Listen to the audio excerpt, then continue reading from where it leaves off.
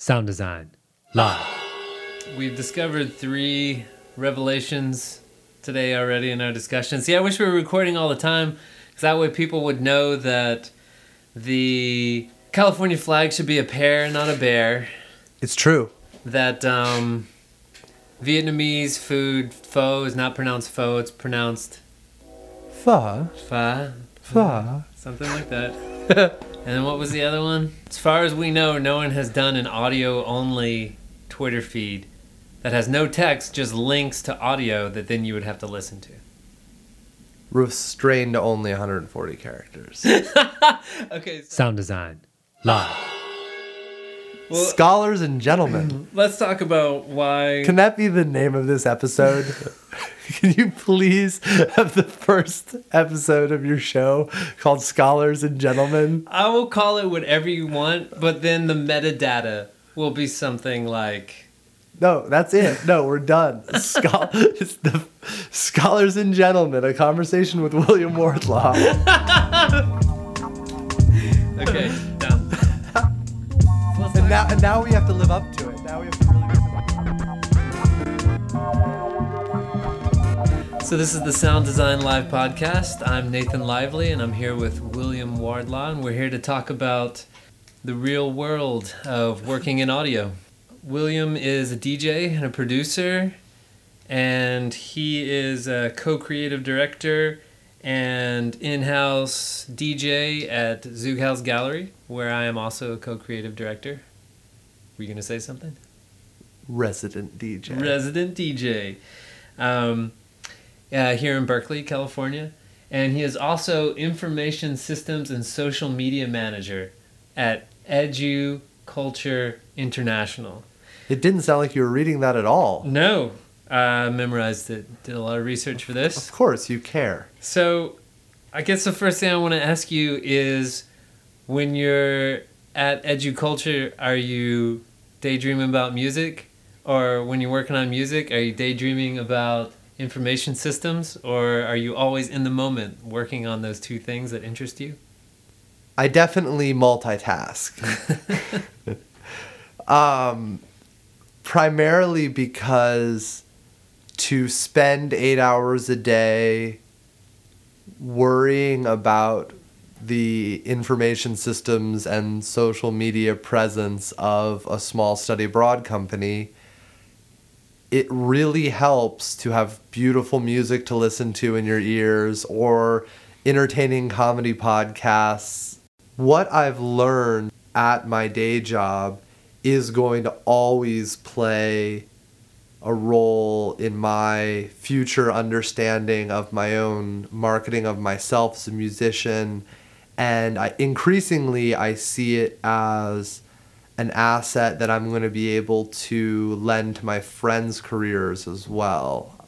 Whether it's editing a website for usability or search engine optimization or effective social media promotional strategies, or understanding the difference between inbound and outbound marketing and really seeing the return on investment of blogging and Twittering and Facebook accounts and getting away from AdWords campaigns and pay-per-click, and all of that can be just very useful small business from a small business standpoint. But as an independent DJ and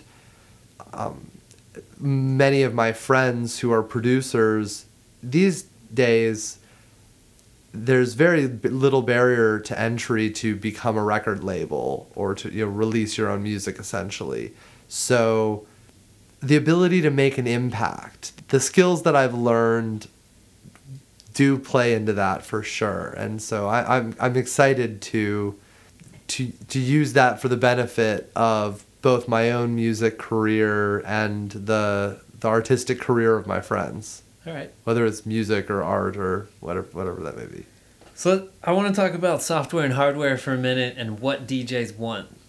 I think it used to be that to throw a party, you just needed a sound system and a couple of turntables.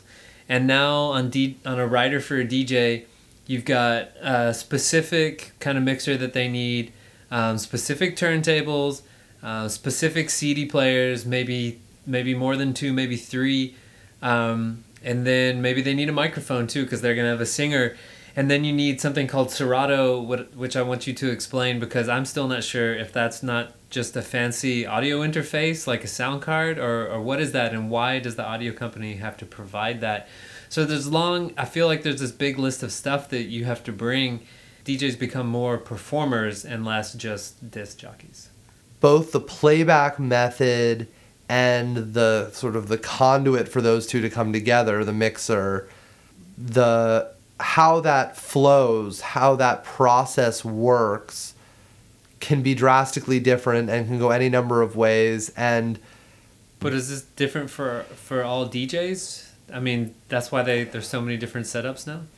There's so many options. You've got people that use more programs like Ableton Live or other more heavily sequenced sets where primarily you're not using any sort of playback mechanism. You're really just using a MIDI controller of sorts. So that's kind of the new style of mixing that's becoming more and more popular for like producers and like primarily people using live. Some guys like to spin CDs, but they're nothing like mixing with records. And I've really early on started to appreciate vinyl in a lot of ways just because the DJs that got me involved in wanting to DJ were big record heads, DJ Crush, DJ Shadow, RJD2. I'm glad I got into vinyl early though because couple things. One, the sound of vinyl is different. There is a warmth, especially when you have a loud sound system, a really like good, well-balanced sound system with some good output, and some of those frequencies that you get with especially when you're scratching, because you can slow it down a lot more and do some tricky stuff where you're making that record make frequencies that it wasn't produced to make, but you can actually create those sound waves. It's a lot harder to do that with a digital emulation. But I just don't buy that argument. Like I could totally understand the tactile interface. It's really hard to believe because at some point in that audio path, it was in digital. There's hardly any records made anymore that are completely analog the entire way. What it is. It's really hard to believe, I guess. No, you're wrong. You're not wrong, but that would be strong to say on your own podcast. It doesn't make sense. Well, I have experienced it. I will say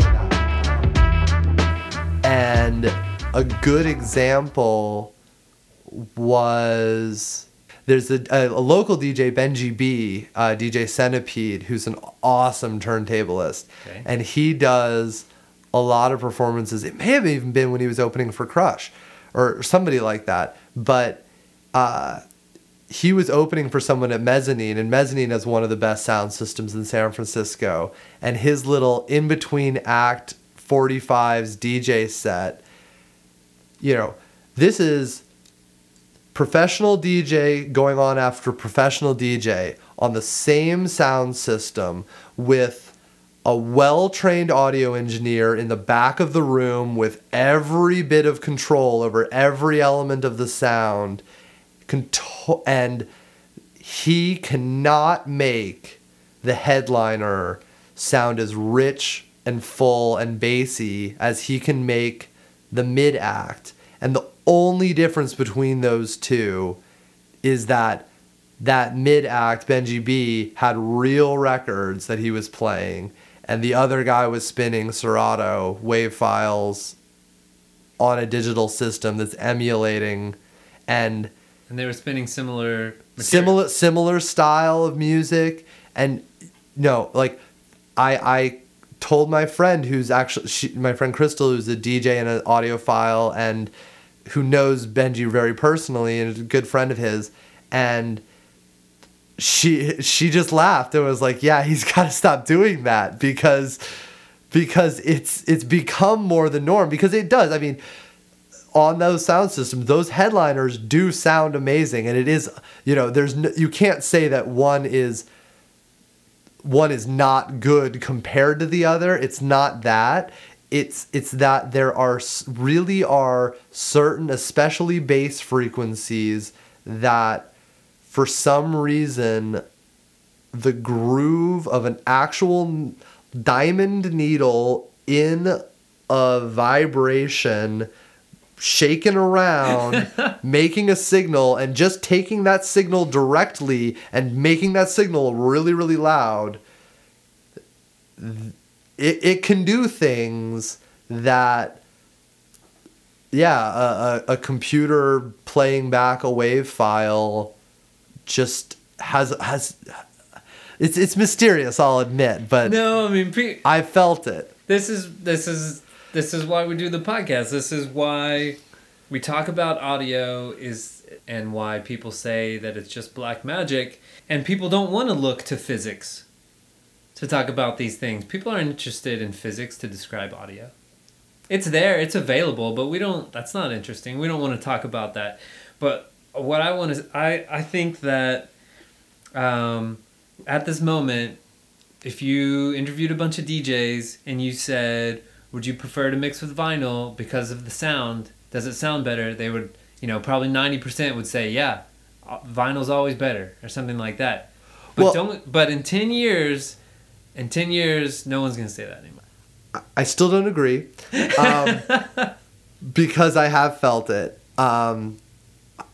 The other thing I would say, I think almost no DJs would say vinyl is always better, because any DJ that's really paying attention to the real world is aware that 99% of the good dance music isn't actually making it onto a vinyl press, because it's a niche market these days. And on the controller end of the spectrum, which is another thing you had mentioned, I personally use Traktor Scratch, and Traktor Scratch and Serato are essentially the two professional grade controller, at least vinyl controller options out there. There's a couple others. I think Newmark has one and stuff, but we'll start from what the software does. The software gives you the option to play back two different audio sources at different rates of time and load up two decks. Sure. If you want to, you can just use it as an internal player,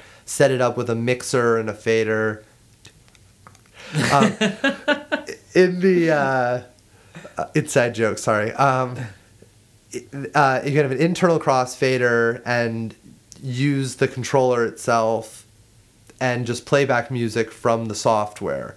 Now, the audio interface allows you to hook an external input into your laptop as a control interface for the internal software player. So instead of using a mouse, you're using vinyl. Essentially, they're just sending a time code. So they're kind of just, in the most simplest, they're saying 10101010 at a rate. And if you speed up the turntable, it starts to go 10101010. Or if you turn the turntable off, it's going 10101010101010. So it's sending out speed information. And that's about it. Okay. And start, stop, backwards, forwards, at what rate. That's the information that's either coming from the CD player or the turntable. With the turntable, you don't need a special needle. You can use the same needles you'd use for a regular record. Because you're just outputting from the regular audio outputs. You'd have the regular phono output from your turntable, which is just like the typical output from a record player. That would be at phono level. That plugs into the audio interface. Then the audio interface has two outputs. it has a mirror to the original phono output that can go into the phono input of your DJ mixer. Okay, you keep saying phono. Well, because phono as opposed to line. No, isn't it phono? I call it phono. Phono? Like Bono. Okay, you're the first person I've ever heard say phono. I think phono? Phono. Phono? Yeah. Like a phonographic record. Phonographic player. Yeah, like a phonographic player. Phono. Phono. Okay, sorry. We've had an earlier It's your obsession with pronunciation. Yeah, fa. You're going to say everything like that now. Phonographic. Sorry, we're getting off subject. So this allows you to switch back and forth between using regular vinyl and the control vinyl. Exactly. You can put on a normal record, keep it on the phono setting.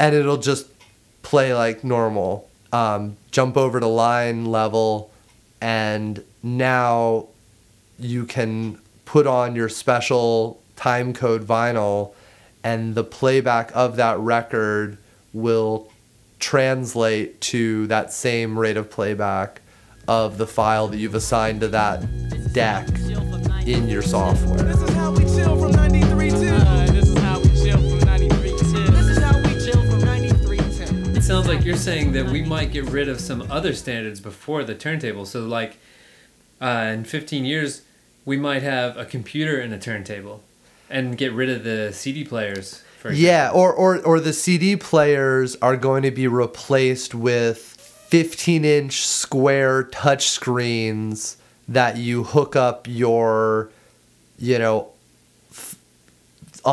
gigabyte flash drive to, and when you plug in your flash drives, it's got, each player has your complete audio archive organized the way you want to in your file labeling system, with all your personal preferences popping up on all the control, and your touchscreen interface is set up to, exactly how you like your controller, and with the effects you like in your effect banks, and, totally, like, digital music isn't going anywhere, and the ability to control digital music, because the lemur, or lemur, I think, is probably the proper way to pronounce that one.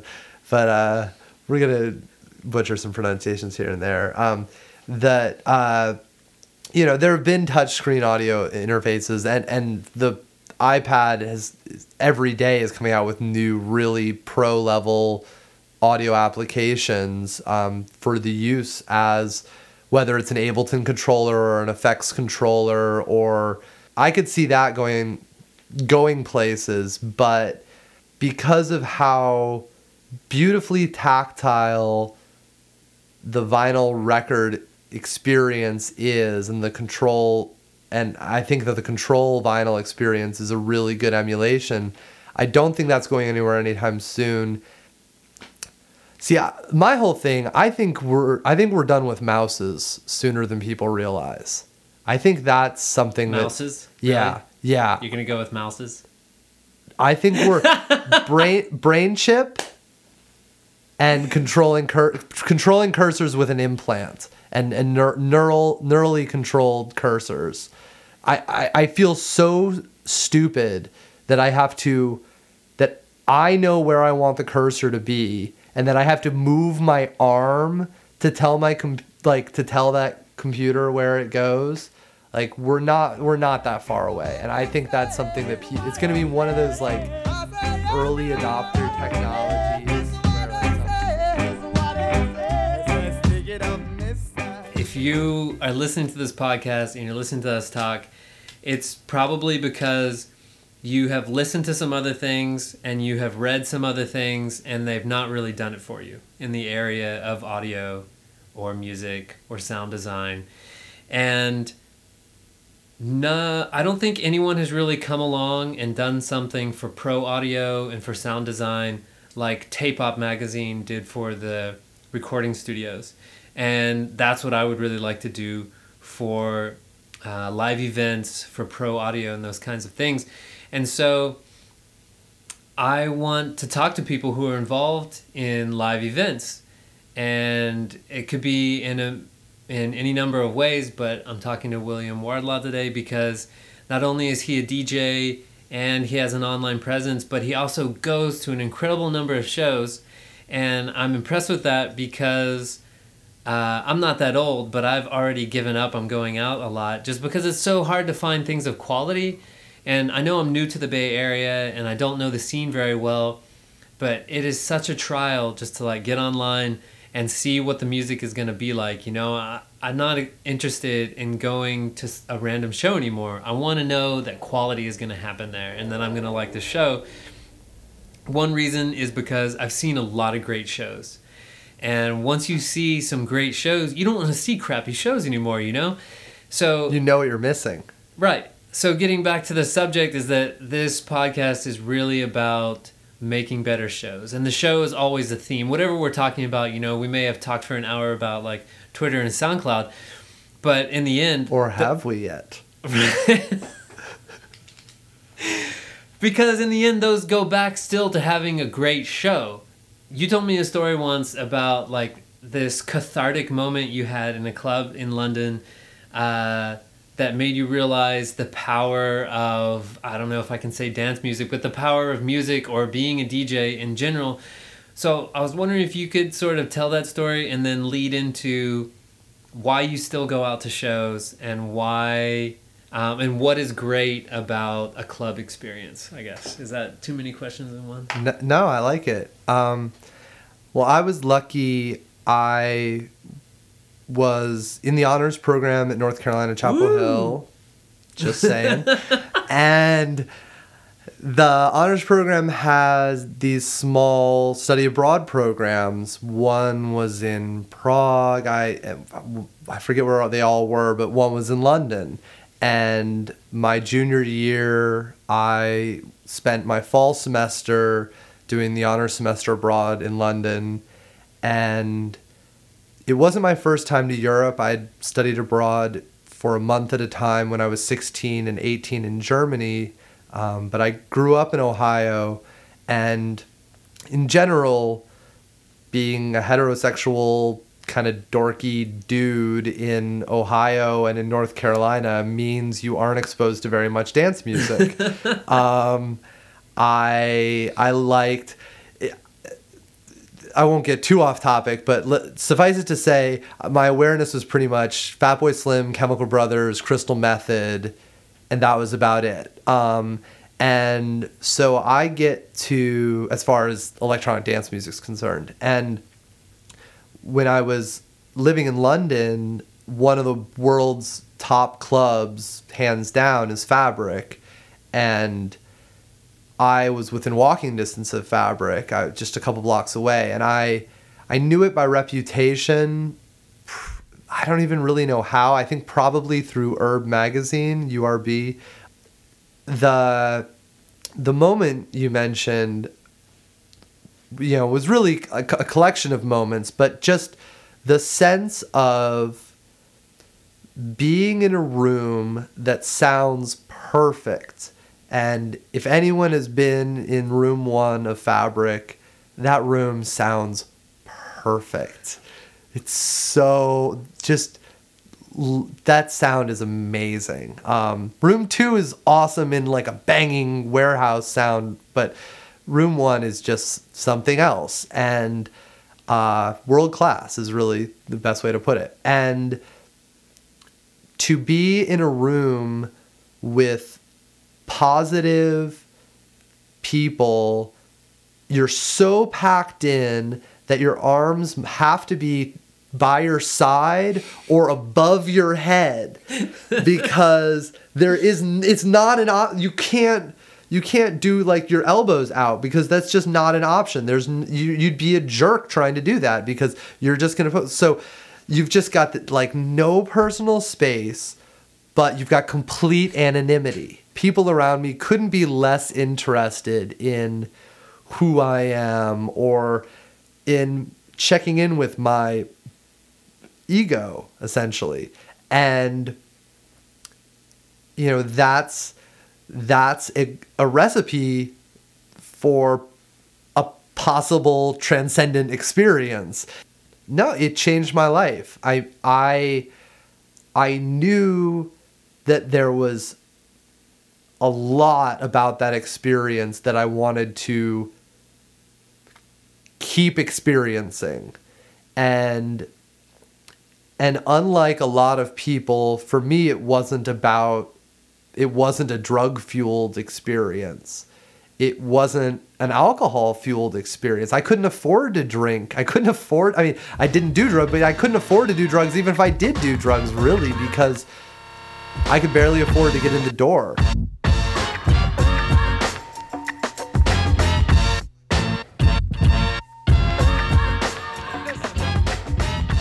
What makes a perfect event and a great club sound experience?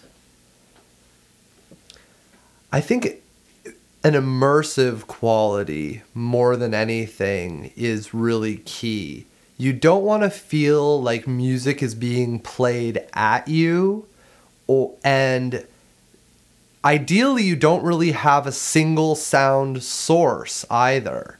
I think a good example of that is a new club in San Francisco, Public Works, which is a really great venue and, objective, it sounds really good. They've got a brand new Function One sound system in there, and if anybody knows Function One, they know quality. They're no joke.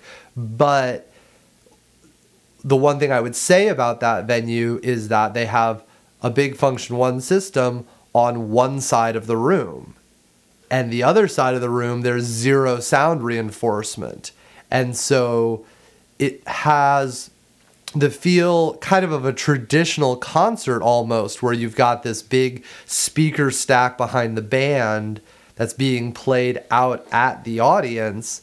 And you sort of feel the music coming at you, where for me, a perfect music experience is like the now defunct underground spot, The Compound, or the still live and kicking excellent music venue in downtown San Francisco, 222 Hyde, where there's not a bad sounding spot in that room, and you don't feel like the music's being played at you. You just feel like you're in a room full of sound.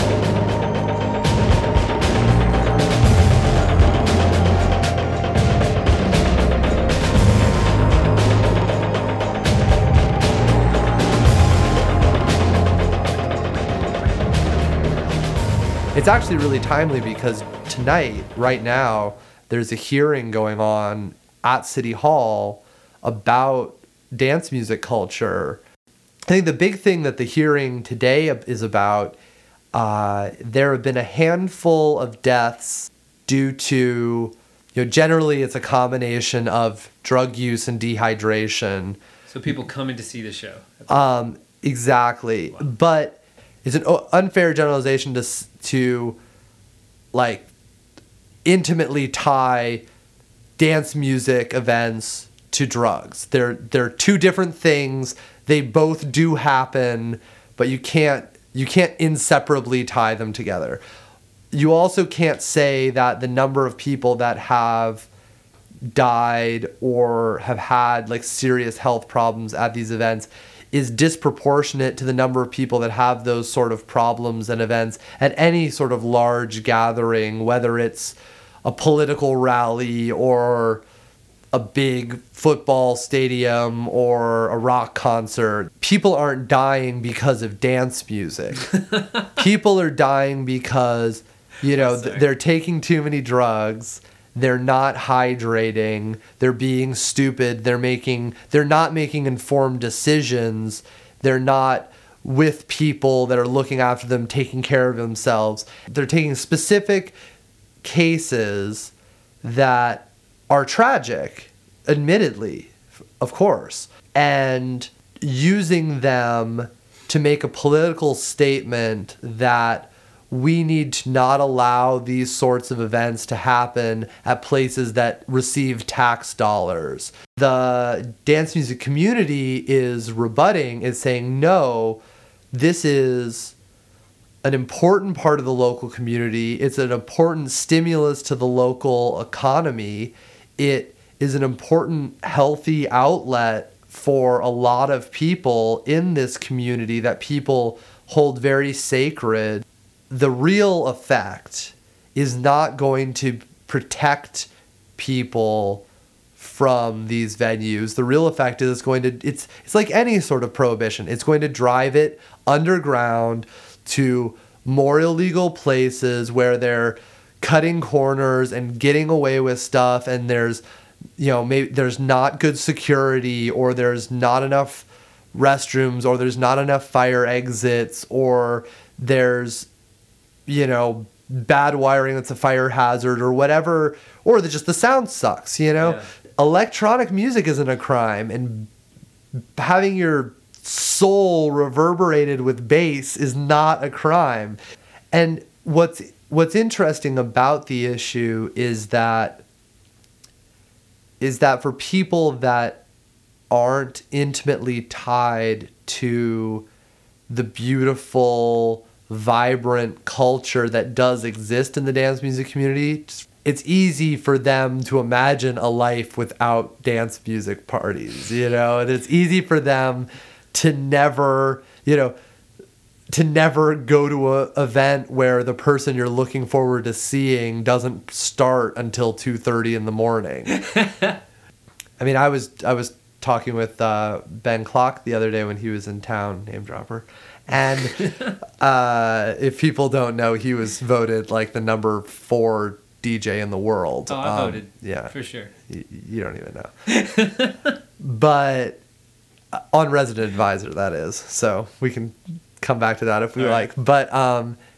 But yeah, he was talking about how his longest performance, I think, was like 9 hours solo or something. But he was talking about a night where him and another DJ like tag team for 15 hours or something. Just ridiculous. So I just say that in that the people that don't get it really don't get it.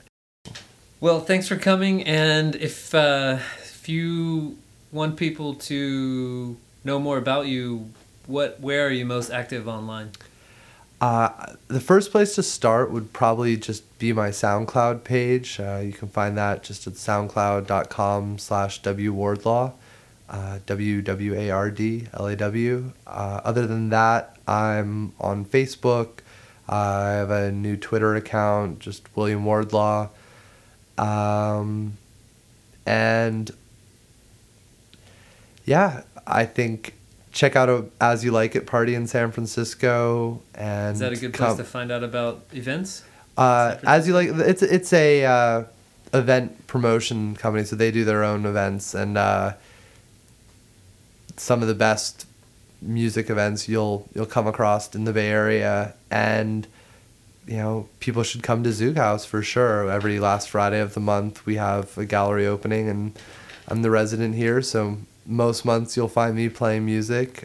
This upcoming month you'll see in April, Mr. Nathan will be in charge, so have his own sound element. And that's right. If I get this up before the end of April, that'll be good.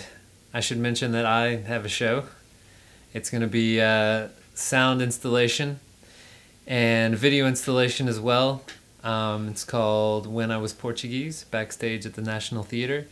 And I wasn't really prepared to talk about it, but it is a surround sound immersive installation, and you'll basically feel like you're backstage at the National Theater of Portugal and be able to hear the actresses move around you as they are in between acts or pre-show or doing the sound check and things like that. And I have all the subtitles on the screen so you can actually see what they're talking about. nice. Yeah. Sounds cool. All right, so I'll be there. I guess let's go watch Squidbillies. It's a drunk boat truck.